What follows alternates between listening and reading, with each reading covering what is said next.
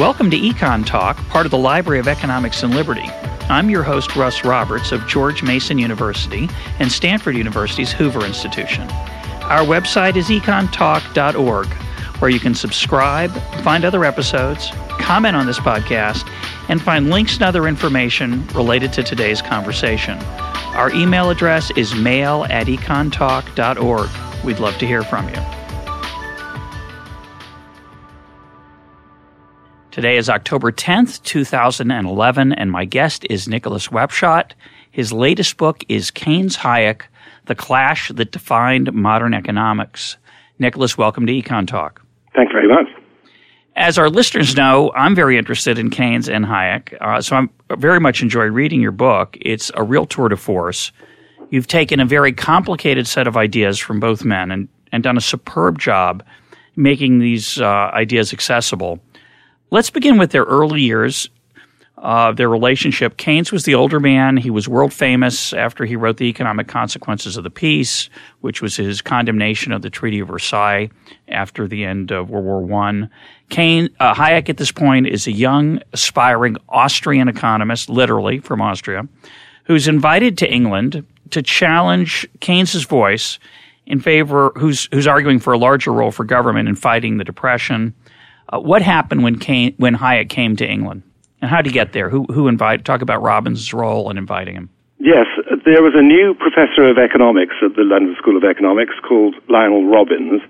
He said he was the youngest professor, and that's true professor in Britain at that time, and he was about 30.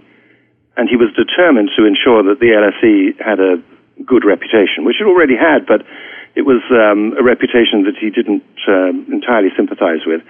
Robbins was unusual for an English economist, and that is that he actually read German, and so therefore he'd read a lot of Austrian economics, and he realized, I think, that the Anglo-Saxon understanding of economics was missing an important dimension in Austrian economics. And he also looked north at Cambridge, an hour north of London, to see what Keynes was doing, and Keynes was making leaps and bounds in challenging the orthodoxy of economics, mainly for the practical reason that Britain was enduring in the 1920s vast amounts of unemployment. It would continue right until, of course, the end of the 30s.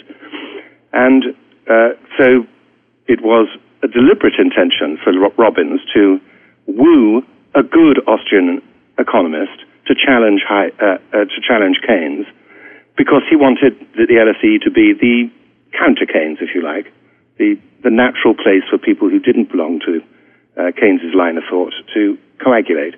And that's why Hayek was called for. There might have been other Austrian economists who are probably more distinguished than Hayek. Well, Hayek's teacher, Ludwig von Mises, was not his exact teacher, but his mentor, certainly his intellectual mentor. Why? Do you have any idea why he was not the choice?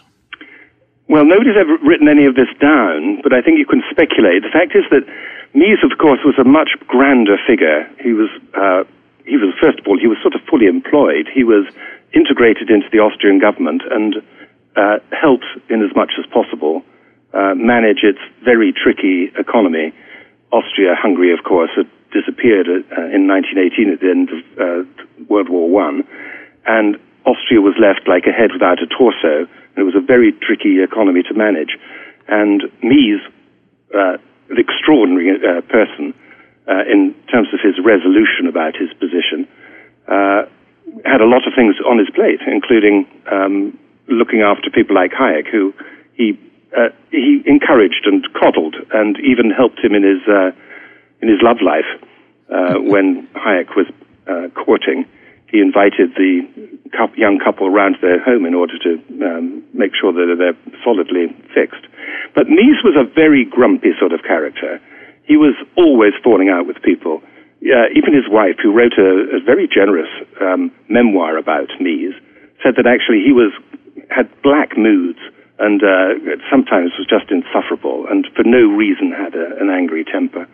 And I think that maybe that was against him. Also, he didn't really speak English very well. Now, we know from Friedrich Hayek, from movies of Friedrich Hayek, that even late in life, his accent was very, very strong. And you have to listen very acutely in order to understand exactly what Hayek is saying. But Hayek had at least spent a year in America, and so he had, at least according to Lionel Robbins, enough English to be able to make his way in London. It is a moot point, though, what would have happened had Hayek been a true English speaker, because what he was up against in Keynes was probably one of the most eloquent, articulate, intelligent opponents that any intellectual could ever, I suppose, wish for, because there's nothing better than having a very sharp person on the other side of the tennis court, as it were. But and he was all those things, plus he was, partly because of those things, he was incredibly charismatic. He attracted people around him who wanted to be around him, who enjoyed hearing him. He was a tremendous conversationalist, right? Oh, absolutely. I don't think there's any doubt that, and it actually rather complicates this story. There's no doubt that Keynes is an amazingly seductive figure. If he'd only lived one life, it would have been extraordinary, because he was a most imaginative thinker. And so all of his economic work was way outside the box, which is exactly the sort of thing that people like you and me and you and I enjoyed to play with, as it were. Yep. But he did other things too. He was a civil servant. That is, that he worked for the state, very often for no salary. After 1918, he didn't work for a salary. He was a close advisor to a lot of political figures, including the people at the very top, the Prime Minister, leader of the opposition, and so on. But he also spent every morning in bed. I must say, an enviable position. He used to sit up in bed until noon with a telephone by his side as he worked out what to buy and sell. He was an amazing speculator. It is ironic, I think, that of the two people, Keynes is the person who's always described as the person who tinkered with the market and interfered with the market, which is true, and Hayek was the person who would prefer for the market to let things rip, let things happen, let things naturally evolve. But of the two of them, Keynes played the market. He understood the market, particularly in currencies, so well that he built up two fortunes, one after the other. He lost one in 1929, and within 2 years he'd made it back and more. And he used this skill, too, to help his friends in the Bloomsbury Group, people like Virginia Woolf, E.M. Forster, his lover, Duncan Grant. He was homosexual. He was homosexual for half his life, and then he was heterosexual for the other half of his life, Keynes. I mean, Keynes had everything simultaneously, it seems. Covered a lot of ground. They covered a lot of ground. Read a book on statistics. He had wide-ranging intellectual interests. So Hayek is a strange choice in the sense that he doesn't speak English very well. He's better than Mises maybe, but not very well. He gets to England, and he gives a famous set of lectures. And as you point out, he gives another lecture in advance of that doesn't get as much publicity. Talk about the two sets and the reaction he got. Well, he was hired rather like a gunslinger, like a Western gunslinger, to come and take out Keynes. I don't think there's any doubt that what the LSE wanted Hayek to achieve was to provide an intellectual framework from which people who opposed Keynes could have a very good grounding in the ability to look at the weak points of Keynes. So when Hayek arrived, instead of going straight to the LSE, which is what you might imagine, which is where he'd been invited, he instead went straight to Cambridge, where he gave a lecture right in the heart of John Maynard Keynes's world, to the Marshall Society. Now, Marshall was in Anglo-Saxon terms anyway, he was the person who knew everything about classical economics. As all the Keynesians always used to say before they became Keynesians, you'll find it all in Marshall. And the annual Marshall lecture was a big deal. And Hayek was asked to give this, and he gave it, and he completely baffled everybody. He was talking concepts that they'd never even heard of. And that, and the combination of his thick accent, the fact that he had a bad cold at the time, the fact he'd only just arrived in Britain, slightly confused maybe, what with one thing and another, this large body of Keynesians, many of whom called themselves the Cambridge Circus, who surrounded Keynes and who were his acolytes, I mean, true disciples. We're talking here devotion way beyond what any normal teacher could expect from his or her students.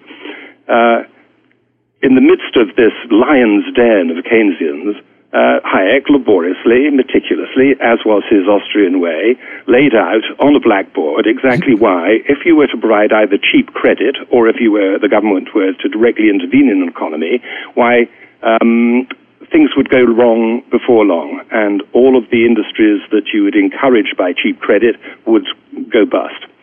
And as he pointed out, the wonderful word that everybody who ever heard Hayek in these days called fluctuations, which is what Hayek called it, the fluctuations, the business cycle, was actually something that you really could not, however much you might want to, iron out the top and the bottom of the business cycle. The fact was the business cycle was as if a natural phenomenon, and it was very difficult to deal with. And this the Cambridge people weren't much impressed with this, and they met with him mostly with silence. They didn't even jeer him particularly. They were just absolutely agog because they couldn't understand a word he said. And this is 1930, is that right? 1930, yeah. So one thing that was interesting to me, and I've been learning about this as Keynes has become back in the news because of the current recession.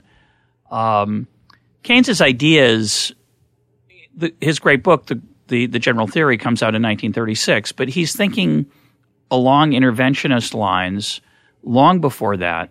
And in the late 1920s, a book comes out in America advocating spending and the evils of saving. And Hayek writes a review of it. It's not published in English for quite a while, I think, But he writes a review of it that's really an anti-Keynesian argument. The American economist and businessman who written this book, which name escapes me right now, we'll put a link up to it, they had made what essentially was a Keynesian argument that savings can be bad and spending is good. Hayek had answered it, and I think is part of the reason he's invited. So he continues this dialogue, which now becomes with Keynes, eventually soon becomes with Keynes himself, because he's asked by Robbins to review Keynes's latest book, which is the Treatise on Money. So talk about that review, which is really quite something. It is, and I think it's worth bearing in mind that when we think today about the profound division in terms of economic argument in the political world between the left and the right, between those who believe there should be another stimulus to the American economy and those people who believe you should pay off debt as fast as possible and put the economy back to its natural state, as it were, we might think they're vituperative, and if you really want to know where it starts, it may well have started just right from the very first shot that Hayek took at Keynes. They had briefly met. They'd already started to argue, which was rather interesting, even on their first meeting. Now, this is not unusual. I mean, these are academics, and they're very open public academics, and you might expect them to want to argue. But the fact that the very first thing they did was argue was extraordinary. But here he set in the LSE's learned journal, Economica, he wrote a total condemnation of Keynes without quite getting to grips with what Keynes was talking about. That is, he said that it was, first of all, he wrote it in two halves, which probably was a tactical error. The first half, he really listed a whole collection of things saying, I don't know what Mr. Keynes is talking about. I don't know whether Mr. Keynes means this or that when he talks about investment or savings or whatever. And so he really didn't get very much past the first base, but the absolute blank hostility, the absolute strict counter to Keynes was already laid down. It's true that he built on work that he'd already done. It was a natural thing for him to do. But it doesn't read like, and I think it's important to appreciate the tenor of this conversation and the back and forth from both sides. It reads more like a nasty set of blog posts than the way we traditionally think of academic life, either today or then. As you say, right. It's dismissive, it's critical. It's okay to be critical in a review. Most people are of books they don't like, but it has a almost personal tone and certainly a openly critical tone. And it was only the first half. Absolutely. And it was scathing and it was sarcastic. And this comes, by the way, this is a different age. We're talking 80 years ago now. John Maynard Keynes was very well brought up. He was an old Etonian and he went to Cambridge. Now, in English terms, there's not much more grand than that, really, unless you also had a country estate, which they didn't have. But, I mean, he was very well-mannered, very haute bourgeois. You know, he was way up there in terms of good manners and so on. But at the same time, Keynes had such a viperish wit, a tongue to him, that he was, and he found it very difficult not to use it. I mean, Lord Clark, Kenneth Clark, once said of him, Keynes was never capable of dipping his headlights.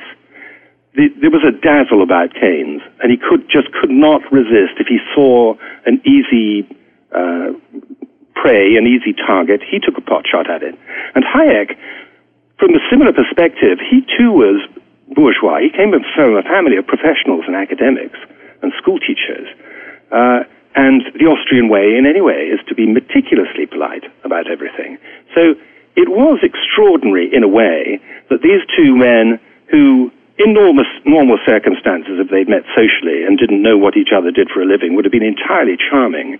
But from the get-go, the debate between Hayek and Keynes was poisonous. And so he wrote the first half, and no sooner had he written the first half than Keynes read it and wrote a riposte, so that the riposte was published very shortly after the first half of Hayek's critique was published. And Keynes was...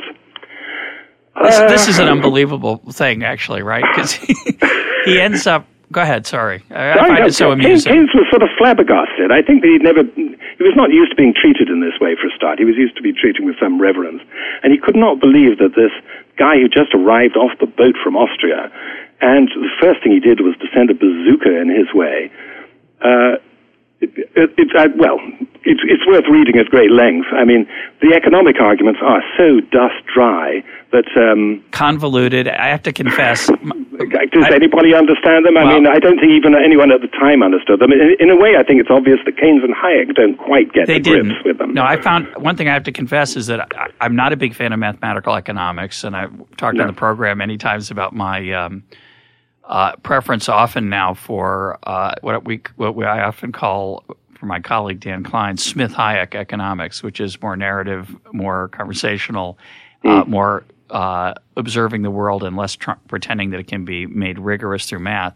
But having said that, I found they're confused back and forth. I almost longed for some mathematical rigor because it's as if one was talking in English and one was talking in German, and they were totally they didn't make a lot of headway. That's the lesson, the thing I came out of their debate with.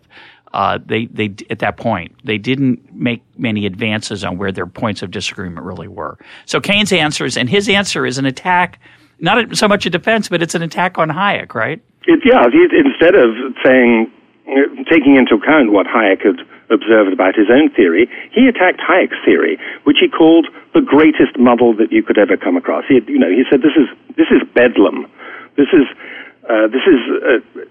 argument ad absurdum, which means that you get nowhere. It's barely worth talking about. But he's attacking immensely dismissive. He was attacking Hayek's recent book, right? Yeah. Which, it's sort of like, okay, you review my book, I'll review your book. I'll review your book. It started off petty and then went downwards. Okay, so then the second half comes out. So the second half then comes out, and it's a bit late by then because it's very difficult to catch Keynes' attention for very long because he's very busy. But the second half of Hayek's assessment came out, and actually in the second half he does get more to grips with the problems about what happens when a government intervenes in an economy and starts disrupting the natural order of things, as it were, blowing things out of proportion, putting levers in the wrong place, making readjustments which were untenable, But by then it was probably too late. By then, he'd lost all of Keynes' sympathy. Keynes was under the illusion that, and actually wrote this, that he thought that he had not been given the fair mind, the open mind, that any person who had written a book might expect from an academic reviewer. He thought that Hayek had already made up his mind that he wanted to get Keynes, that many of the things that he was criticizing of Keynes' thoughts he didn't properly address. It was an ad hominem attack on him, an attack on him as a person rather than as a thinker. And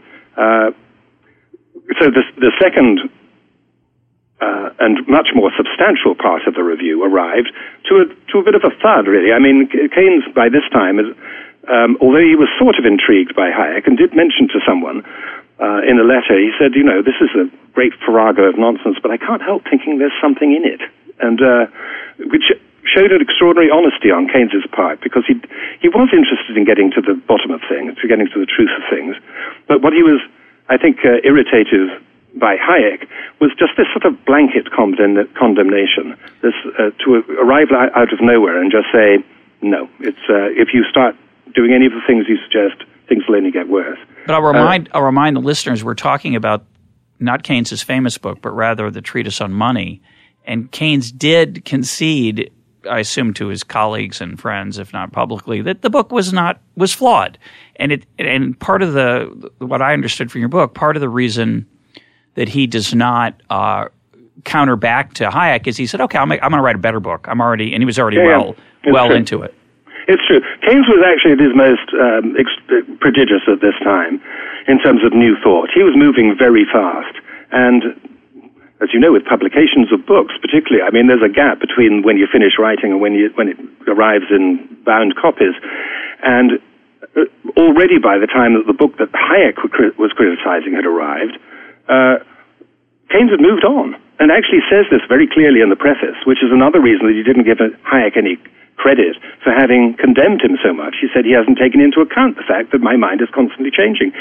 On this subject, I haven't come to any deliberation yet. This is just thinking aloud, if you like. And this was all clearly explained in the preface of the book, and Hayek took not much notice of that. And Hayek, again, Keynes thought that Hayek had treated him very poorly. So they then had a little to and fro, and very interesting. I mean, these are people writing day by day. I mean, this is like email, except that it's hard copy post office. You know, I mean, twice a day, the poor postman was going up and down, you know, the King's College Drive, delivering letters from Hayek and vice versa, Keynes to Hayek. They were mostly, though, it's almost like shadow boxing. Again, they were just tweaking each other. If you've ever seen, I don't know, a cat playing with a mouse or something, or a cat playing with a dog even, you know, a puppy and a kitten together. It was a bit like that. They would go over and sort of thwack each other and run away. And, well, that set the tone for the next 80 years of debate, really, between the two sides. And I must say, although all the people I know on both sides are amazingly charming, when they come to discuss each other's work, it still remains at a level of sort of vituperative hysteria, if you like, which, well, it's usually amusing, I suppose, and it certainly raises the stakes. But I'm not sure that it means that you get any closer to discussing clearly exactly what the merits are on either side. Yeah, we're going to come to that because I think that's absolutely right. But let's talk about the general theory. So Keynes, in collaboration, one of the things interesting about your book, you talk about the collaborative process that Keynes is involved in with his colleagues and how they helped him work out some of the nuances of the general theory. He after doing all kinds of writing for the general public and helping with politicians, Keynes writes a book that he claims at least is for economists, for his colleagues. He tries a different approach. He writes the general theory. And it is it's a bombshell. It lands with great force and impact. And so I want you to talk about two things. One, how the profession reacted to it, which is, to me, one of the most interesting parts of the book, and the famous silence of Hayek in the face of it. So talk about those two things. Okay, so the general theory, published finally in 1936, but it took most of the early 30s to write it. And Keynes was determined, having, as you say, tried to cajole the public in general, talking directly to them, saying, you know, we need to increase demand if we want to cure unemployment, go out and buy something, and then trying to convince governments that they should be changing policy in order to spend more taxpayers' money, or borrow in order to spend taxpayers' money on public works and so on. This came to not very much, and so he thought, I'm going to take the long route. What I'm going to do is to persuade academics, and the academics in turn are going to change the world. And, well, he did it. It's a very confused book, I should say. Almost unreadable. Almost unreadable, to a modern economist, let alone a modern reader. It's who's a normal person. But that turned out to be part of its charm. Yeah, it's fascinating. Because, and all sorts of Keynesians will say this. In fact, famously they did. People like Samuelson would say it. The great Keynesian textbook writer, said that because it was so complicated, because it was so difficult to get to grips with, that was the secret of its success. It's an amazing thought, but it seems to be true. I have a sociological story, and I'll let you react to it. And part of this comes from the way you describe the reaction. The world is, remember, it's 1936. We're about to enter what we now call a double dip. In 1938, in America at least, there's a second recession that's very, very bad after the Great Depression starts. There starts to be some recovery starting in 1933. It's steady, and then in 38, again, the economy does very, very badly. So we're in that period where, in the 30s, where around the world, things have been bad for a long time. There's a lot of shaken faith, whether it's legitimate or not. There's a lot of, as there is now, a lot of shaken faith in the virtues of capitalism and free markets. And this book comes along and says, it doesn't have to be this way. Government can make it better by spending more money. And there's necessity is the mother of invention. I feel like the clamor and thirst that was for this, and the thirst that was slaked by its appearance, was due not so much to it being true or proven or empirically right, but it was the right medicine. It appealed to a lot of people. Is that fair? I think that's absolutely fair. In a way, it wouldn't have mattered too much exactly what it said, because the important thing was that someone was coming up with a coherent, or apparently coherent, explanation for why things need not be as bad as they were, and giving a pretty clear plan to governments about exactly what they might do in order to cure unemployment.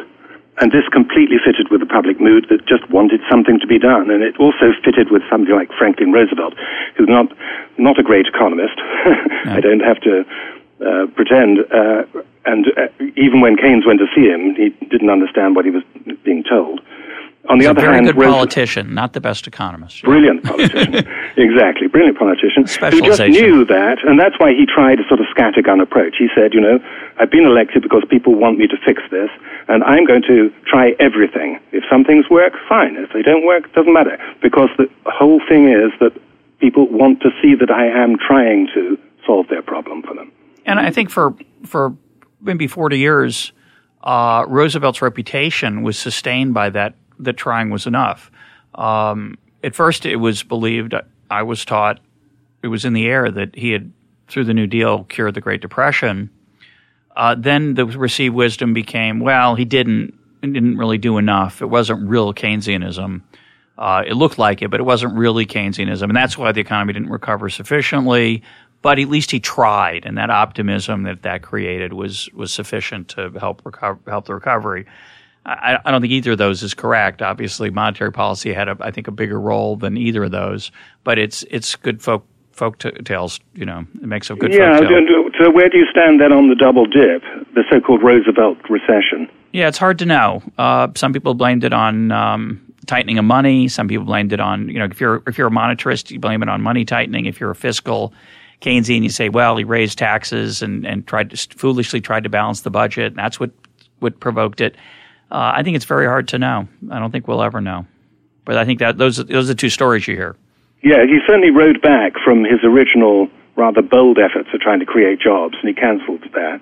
And also it was when it seemed that the figures were moving in the right direction, I think he seemed to ease his foot off the gas.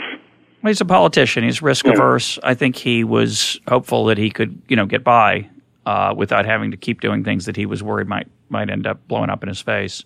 So he retrenched, but who knows? It's hard. We're talking about the general theory because it is interesting, the collaborations, as you say. This really wasn't all Keynes. Keynes was the driving force, undoubtedly, and he also had a sort of one of those umbrella minds that could sort of embrace a whole collection of things all under a single unit and combine them together so they appear to have a coherent whole. But I suppose the principal amanuensis was Richard Kahn. Somebody I'd never heard of until your book. Oh, really? Yeah, I'd never heard of him. Oh, really? He's lost to modern graduate economics, I'm afraid.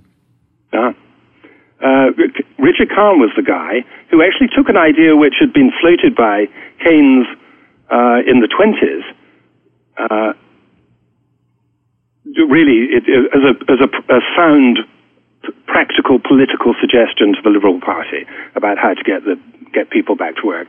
Keynes came to the conclusion that every pound that was spent by a government to create jobs was not worth just a pound, because, as he explained it a number of times, if you paid the butcher would then pay the candlestick maker, and the candlestick maker would then buy something from the corner shop, and the corner shop would buy something from the dry cleaner, and so on.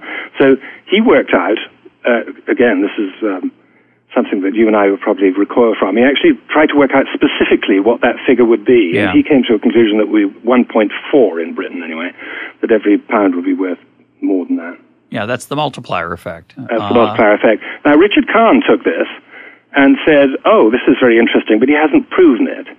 And so Kahn went away. Kahn, a pretty good genius, I must say, in his own right. And he went away, and he worked out how that would be the case.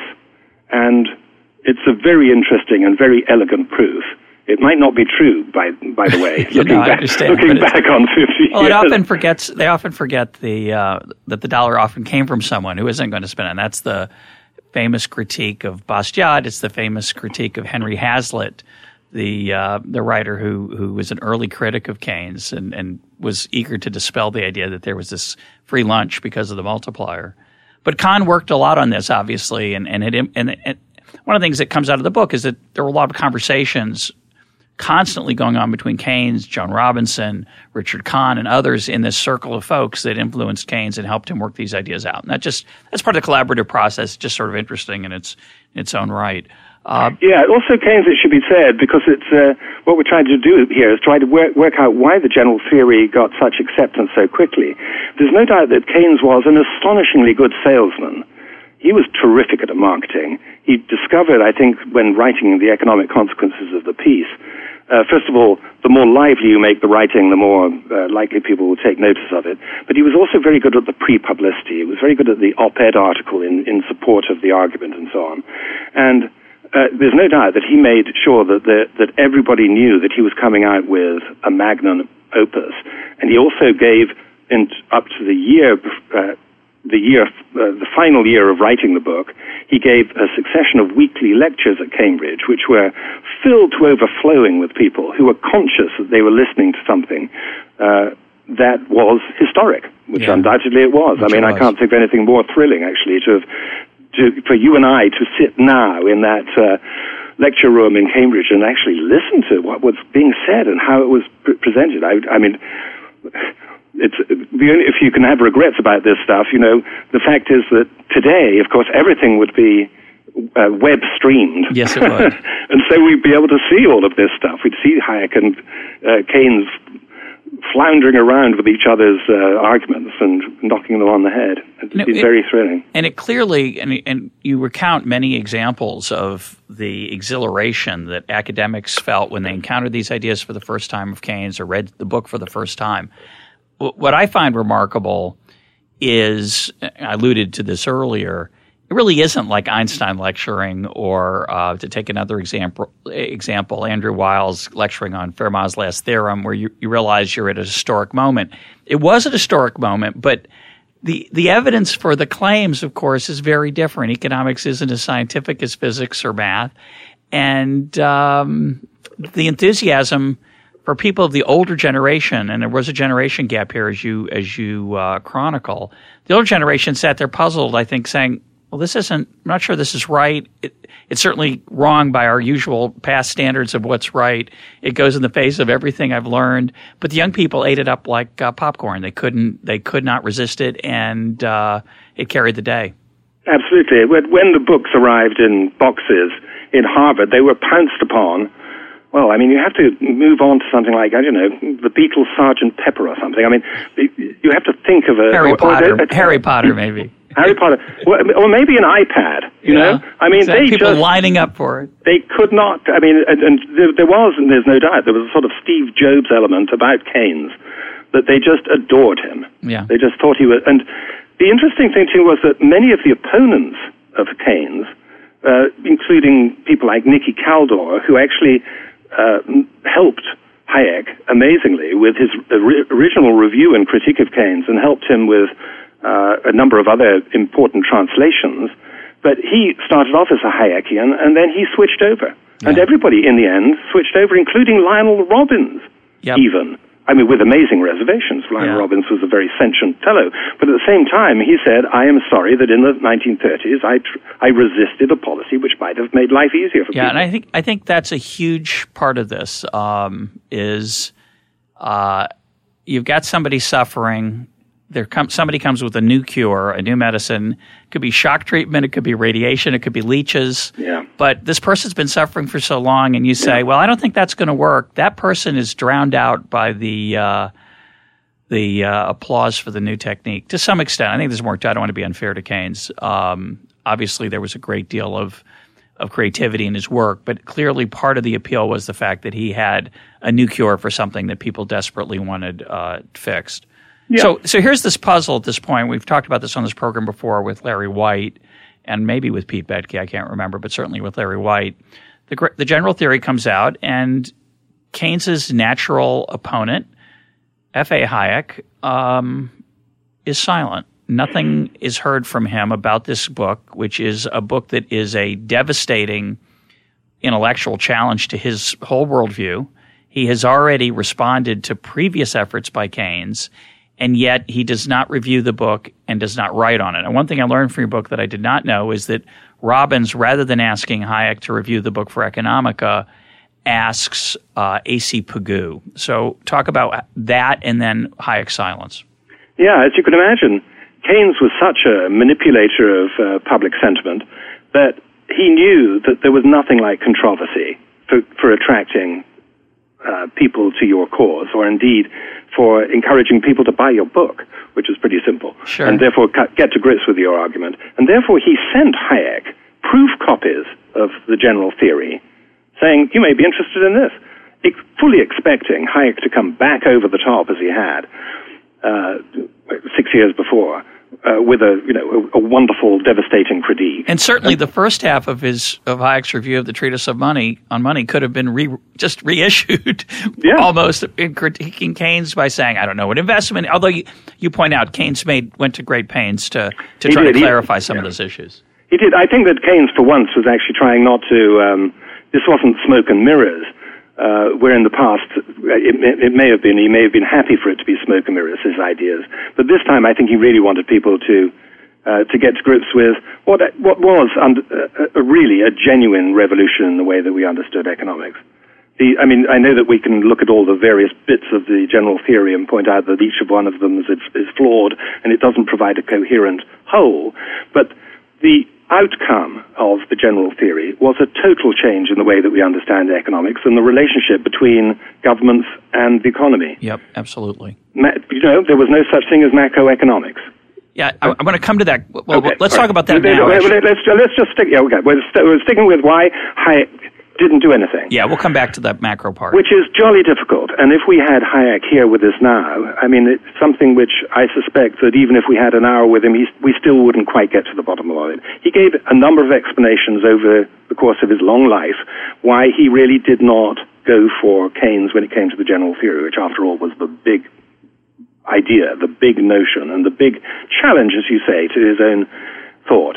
And he's made a number of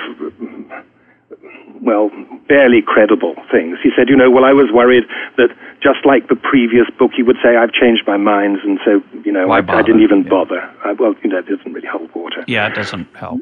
I think that what does seem to be clear is that one of the things that was thrown up by the original debate between Hayek and Keynes was that they both came to the conclusion that there were elements of capital theory that needed to be addressed properly. And Hayek himself set out on what he thought was going to be a substantial new work on capital theory. And he just got so bogged down in it that by the time that in 1936, he was I guess he was rather like I am now. He was blocked for knowing exactly what to say. He had I think it was a much larger mountain to climb than he'd ever imagined. He found it less interesting than he was expecting, and he just got bogged down in it. And when the book finally came out, nobody took any notice of it. And I think that it was in contrast to what Hayek looked across at Keynes and saw this sort of this facility for explaining himself, this clarity, this public acclamation, this Keynes being raised to people's shoulders and carried, high in public esteem. And I think that all of that didn't help Hayek.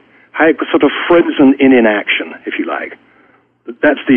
I think that's the nearest I can get to why he didn't actually do anything about it. Well, he snipped around the edges, and the whole of his life he kept going back to the general theory, picking off this bit or that bit. But what would be ideal and what would be amazingly helpful today, looking at the problems that we have, is to have Hayek's proper, definitive checklist of why the general theory was wrong, and I'm afraid we haven't got it. Yeah, it's funny, as you were saying that, I had the exact same image of your opponent being carried off on the shoulders of the crowd with the cheers and the delight, and you're standing in the corner and you want to say, but wait. But exactly. Nobody wants to listen to you. That's number one. It's very demoralizing. You figure, well, I'm going to write this. I'll write my own great book, and it'll answer it. And I don't have to answer it right now. Time is long, and of course it is. Turns out the debate does get more complicated as the next 50 years go on. But he figures I'm on the process of finishing my great book, and that'll be my answer. And as you point out, that book is a muddle. Hayek wasn't particularly proud of it. It didn't come out the way he thought. And my claim, I don't know if we don't, as you say, we'll never know, but my claim is that Hayek in that book was trying to create what has always been the gold standard, which is a microeconomics-based theory of macroeconomics, an individual decision-based theory of how the overall economy behaves. We're still in that struggle right now in economics, and he couldn't do it. And there's nothing to be ashamed of. It's perhaps too hard. And he comes to that view, I think, in the 1974 article, his Nobel Prize lecture, and The Pretense of Knowledge. He basically says, it's really, to me, that's his answer to Keynes. It's not a literal answer, but he says, the economy's too hard. We don't have the knowledge to understand the underlying processes, and we should concede as much. And that's his real last word on macroeconomics.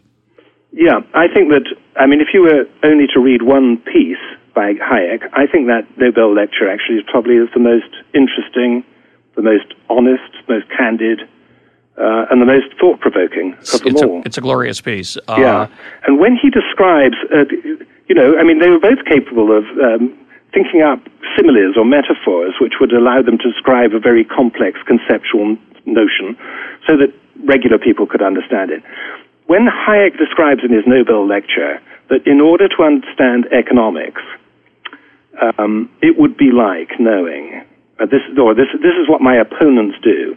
They look at a football team and they find out all the vital statistics of all the players involved. They find out what the weather's going to be. They find out everything else that they could possibly know, the temperature of the grass, everything they know, but they still can't predict what the result of the game is going to be. Because actually, economics activity is about individual choices, and the only thing you can be certain of is that prices are trying to tell you something, because at least two people agreed on it. Yeah, and he says in that essay, in that lecture, that if you had all the knowledge, if you knew what the people had eaten for breakfast and what their metabolism was doing that day and whether they had a fight with their wife or that, their muscle tone, maybe you could really predict what the outcome would be, but we'll never have that level of knowledge, and it's true about the economy as well. Which is a sort of contra-scientific thing altogether, isn't it? It is. Well, it's a statement about the limits of reason, which is a theme that Hayek gets involved in his philosophy over that time period, right? He goes through his fascinating time in the wilderness that you write about, which is roughly 36 to 76. It's a pretty long time. Kind of like the Jews in the desert. In the desert, it's about 4 decades. 40 years. Yeah, it's about 40 years of wandering, and in that time, he explores all kinds of other stuff. Right, he gets into neuroscience and philosophy, and he writes books of political economy writ large. And one of the themes of all that work is the limits of human knowledge and the importance of recognizing fundamental unknowability and fundamental uncertainty that can't be resolved by science. Yeah, I mean, it is the great thing that his failure to address the general theory and then the failure of his big economic theory book himself, that's what leads him to actually what turns out to be the thing that he's really best known for today, which is a totally different, a non-economic study of people in society. And how the economy is involved, but this is not economics. Right. And this is what he wrote during World War II. He was an Austrian. He volunteered. He was by no means a Nazi sympathizer or anything like it. I must say that I crawled all over it. There's no anti-Semitism, although one might expect it out of such a family in Austria.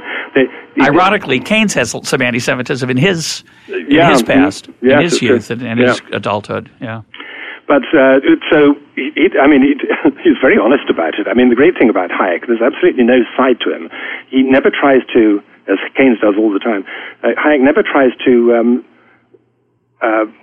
portray himself in a better light, and he's constantly confessing to things which you think, well, I don't think I would have mentioned that. And so when it comes to the middle of the war, he said, I was in an absolutely ideal position, you see, because I was Austrian, so I was not allowed to fight, but at the same time I had all this time, and everybody else was busy, so I had the place to myself. He went to Cambridge and lived up in Cambridge and so on. He had a, if you can put it that way, he had a good war, and the result of it actually turns out to be the thing that he's remembered for most of all, which is The Road to Serfdom. Yeah. Which is a shame, because I don't think it's as close to his best book, and it's the one book people read, and it's an interesting book. It was important, and obviously made a big splash.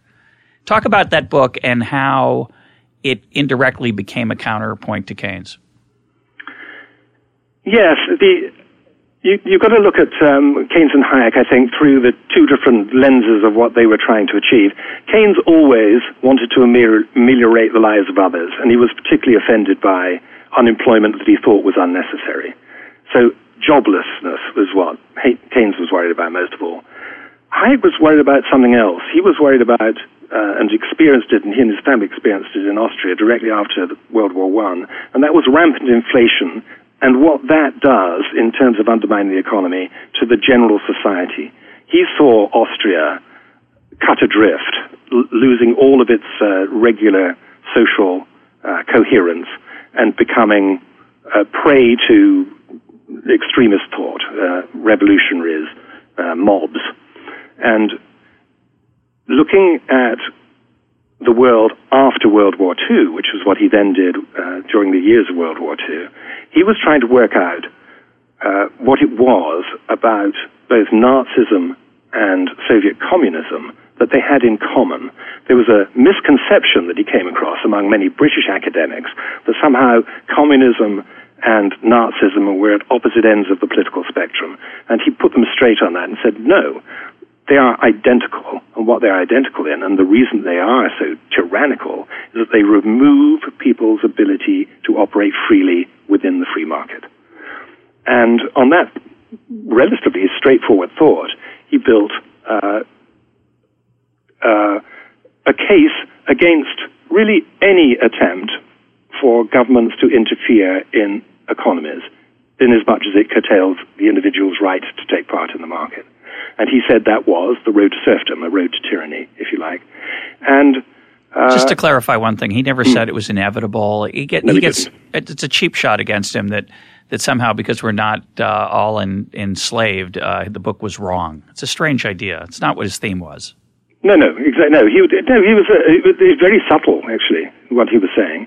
He said that incrementally, roughly, the more a government takes out of the hands of taxpayers their own money and spends it through planners, as the planners can't possibly know what genuinely the needs are of the taxpayers who gave up the money in the first place, that there is a disconnect, and that very often that can tend towards tyranny. But this is all tending. There was no absolute position in that. And then, of course, there are many things in Road to Serfdom which many people who say they're Hayekians or even have read The Road to Serfdom don't seem to have grasped. Yeah, and then he said that there are basic things that, in order for, if we rely upon the market to keep society honest, if you like, then there are various things that you have to take out of the equation. That is, that people should at least be able to have a roof over their heads and have health care and some form of social security, which the state should provide. That is a deal breaker for so many people today. Yeah, well, it's funny. I get a lot of emails from people who send me that paragraph. They know I'm a Hayekian in some dimension. It turns out many, but not all. And they send me that paragraph. They say, well, what about this? And I say, well, maybe he's wrong. Or, it's not, he's not God. He doesn't, his words are not, perfect. He's not infallible. And it doesn't, so yeah, maybe he had some inconsistencies relative to my position. I don't really care because I'm a skeptic about the virtues of government-provided health care and Social Security. But I can imagine, yeah. But he certainly conceded that. He was very adamant that he was not a conservative. So conservatives who take him to their bosom are probably missing out as well. But he obviously in his writing at times was willing to countenance many, many roles for government. And I think one thing that's nice in your book is that Keynes takes him to task on that. So talk about that. Yeah, Keynes... famous letter that Keynes writes. Exactly. There was a quid pro quo because just as Keynes had sent Hayek an early copy of the General Theory, so Hayek sent him a copy of The Road to Serfdom, which he read on a transatlantic boat. So it's not a very long book, actually. It couldn't take him very long. And he wrote twice about it. First of all, he darted off a letter immediately saying, this looks really interesting. I think you're onto something here. I look forward to reading it. And then he read it and he said, this is a really splendid book. And I'm so glad that you pointed these things out because you have spotted something which is really important. That if government keeps growing and growing, then of course there is an enormous danger. If government is in the wrong hands, the wrong sort of people, as we've just gone through World War II, we know what we're talking about, that you're absolutely right. There's a truth here. And many congratulations. But then, just as Hayek is preening himself a little, thinking, goodness me, Keynes said something nice to me, he then says, but actually, of course, what we don't need is less planning. What we need is more planning, because the more we plan, the more we can ensure that the economy is healthy, that people are happy, and altogether that will allow them their freedom. And he also challenges Hayek, I think, philosophically, saying, well, if you say it's just a question of where you draw the line before you risk being on the road to serfdom, we just agree it's at a different place, right? Exactly. Yeah, he did. But he used that example, of course, when Hayek said that there are basic things that the state ought to provide. I mean, he does say, of course, which is essential, which is that the protection of the state itself, that is defense, is a key thing that every state must have. But then when he goes on to say these other things, that's when Keynes pounces and says, oh, I see, so you can see that there should be some form of social security, that there should be some form of pension.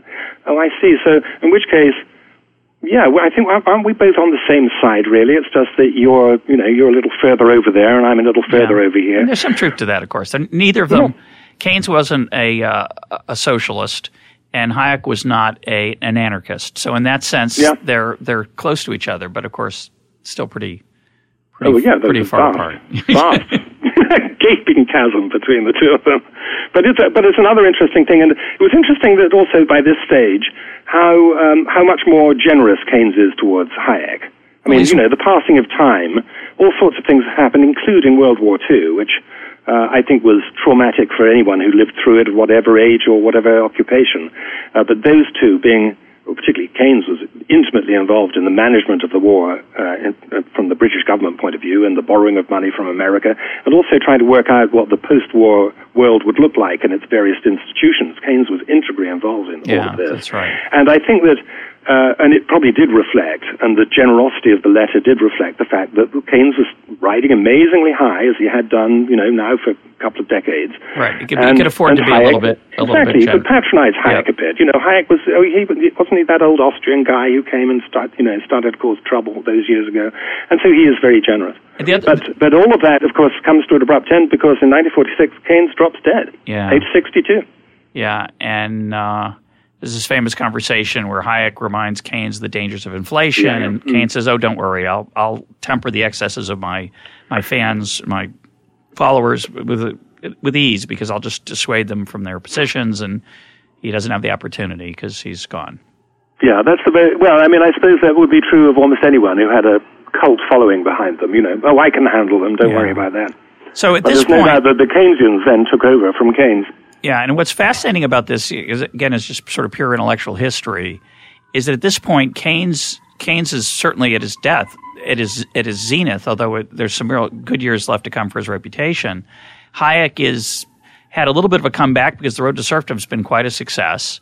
But the world moves in the Keynesian direction for the next 30 years. Governments get bigger, they get more interventionist, and they spend a lot more.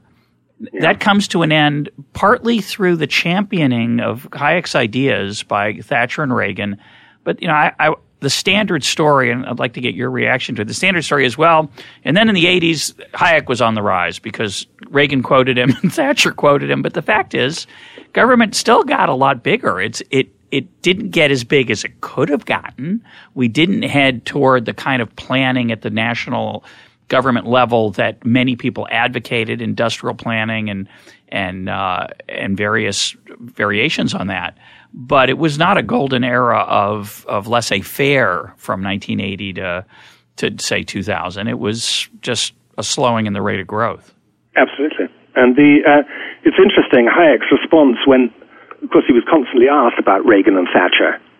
And he always went out of his way to say that he didn't do any advising for them, that he was no part of their economic team. The first thing he said was to snap immediately, nothing to do with me, those two, which is not what one would expected because there's no doubt that both Reagan and Thatcher had read Hayek. Yeah, actually had read him, yeah. And we're fans of him. And we're fans of his work. There's genuine fans of him, and also wooed him. I mean, they met him, and Thatcher certainly ensured that she saw him on a regular basis. But the fact is that, Reagan and Thatcher were still spending a hell of a lot. And actually, I think they missed out on some of the essential elements of what Hayek was trying to tell them. And I interviewed Milton Friedman in 2006. Friedman appears a number of times in your book as clearly somebody who's sympathetic to Hayek's political economy, not so sympathetic to his monetary theory, although they have a little bit of overlap in that they're both skeptical of the virtues of easy money. That's for sure. So when I interviewed Milton in 2006, shortly before he passed away, I was recounting how many of his ideas in Capitalism and Freedom, a book written in 1962, I think, how many of them had come into the mainstream and how half full, at least, the glass was. And Friedman's reaction, akin to Hayek's, I think, was, yeah, look how many of them didn't happen. Look how little progress we've made in stemming the size of government and government regulation.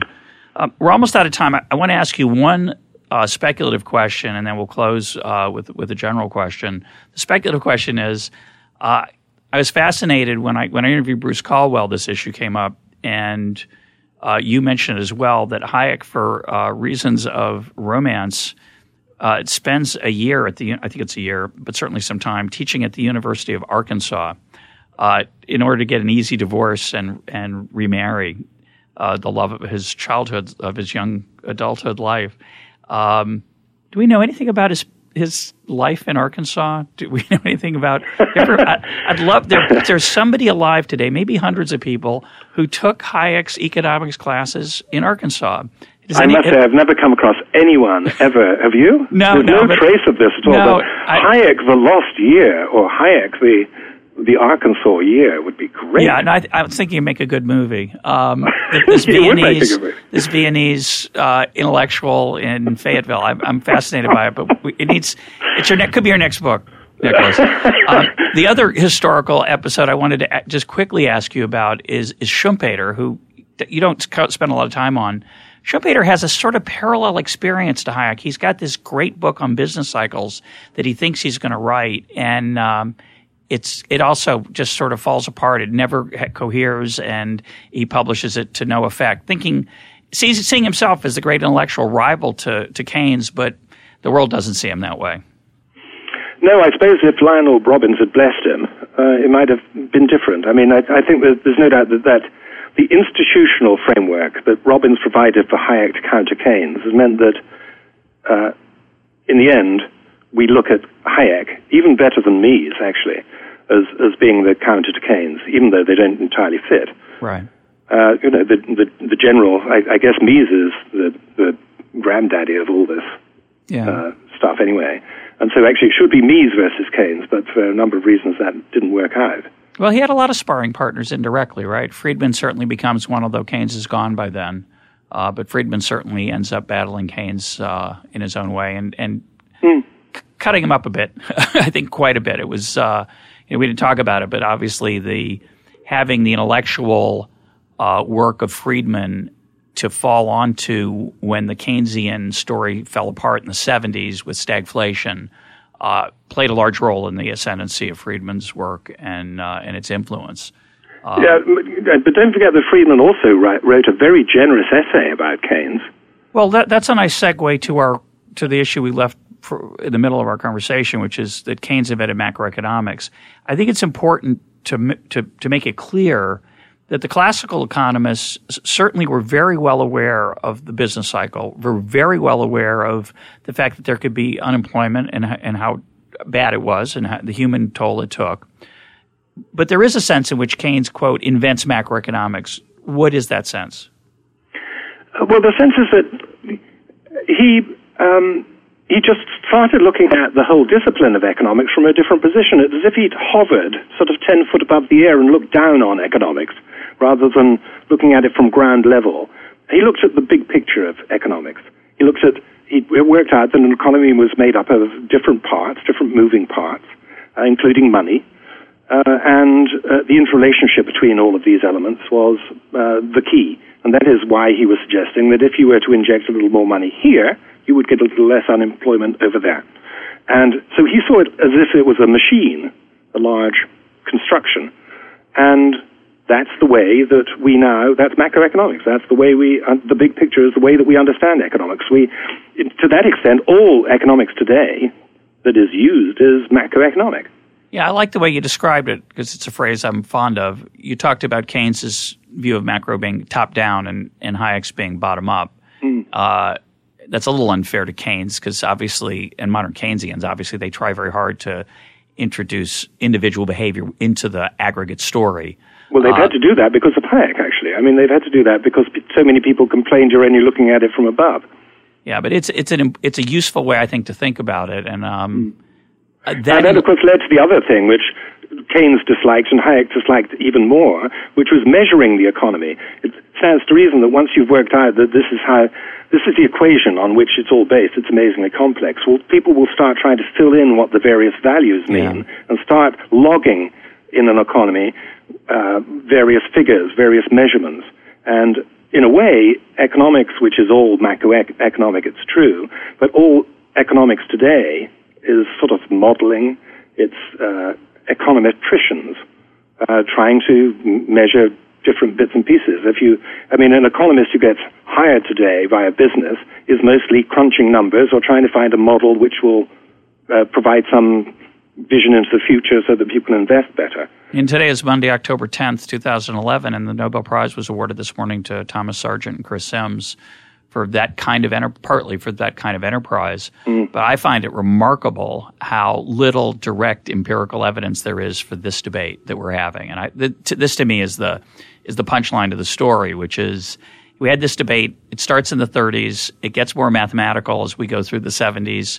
The anti-Keynesian story, much of the anti-Keynesian story becomes an argument within the Keynesian framework, which Milton Friedman in some sense was. He was an aggregate his work was very much in the aggregate sense.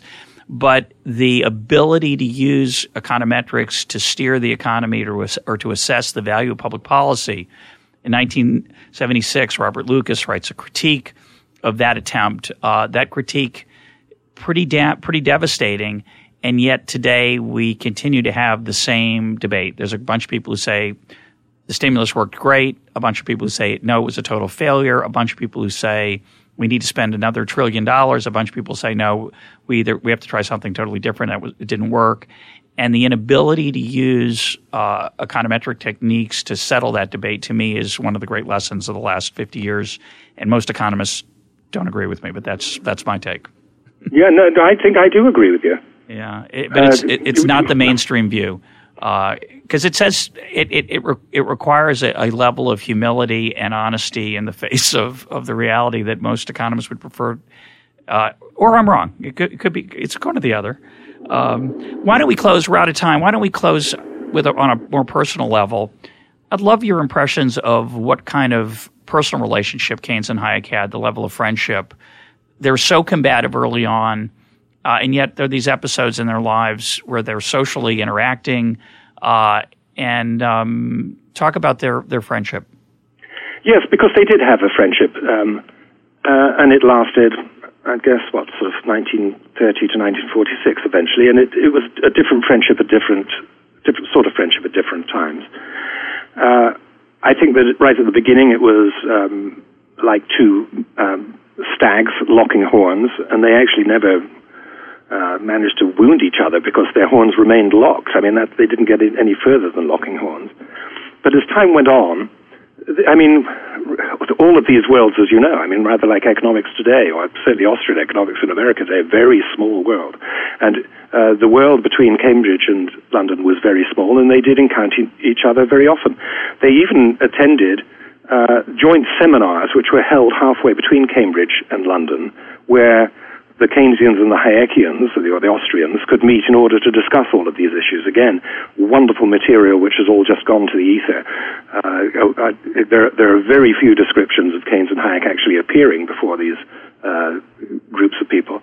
But they got on amiably enough and often found themselves on the same side of the argument, which is interesting. I think there was a clear change in 1940 when the London School of Economics was bombed out of London, and the whole college moved to Cambridge. And there, it's where Keynes extended a hand. As you may imagine, Cambridge is very stratified, like everything else in England. And so, however wonderful your college is, there's a pecking order, and the top of which is King's own college. By the way, another job he did, he was a bursar of King's, and he invested enormous amounts of money for King's and made a lot of money for King's, just in passing. And what Keynes says to Hayek, oh, you don't want to stay over in that college. Why don't I find you some rooms in King's? And I must say, that is about as generous an offer as you can get to, never mind the fact that we've fallen out in the past, never mind that, we have our profound disagreements, which we will never come to an agreement on.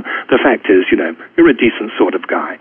On the other hand, he confides to his wife, Lydia, sat next to Friedrich Hayek in the hall yesterday at the top table in King's, still talking as much nonsense as ever about economics. But on other matters, they were very close, and they spoke about, they were both collectors of, or both interested anyway, in early economics books. I mean, very early economics books, which they would share. They would talk about book buying in general. They would talk about their travels and so on. So in the end, they ended up very amiable. And all the way through, Hayek, as much as he might have disparaged Keynesian's ideas, he was always very generous, not only to Keynes as a person, as a human being, but also to his intellect. And so when Keynes died, he wrote, as he well might maybe, to Keynes's widow, but he wrote a very generous thing, saying that he was probably the brightest, the most intelligent man that I've ever come across in my life. And I tell you, if you're Hayek saying that of Keynes, that's a pretty big thing to say. My guest today has been Nicholas Wapshott. Nicholas, thanks for being part of Econ Talk. Great pleasure.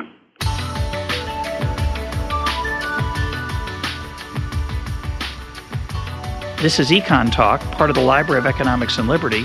For more Econ Talk, go to econtalk.org, where you can also comment on today's podcast and find links and readings related to today's conversation. The sound engineer for Econ Talk is Rich Goyette. I'm your host, Russ Roberts. Thanks for listening. Talk to you on Monday.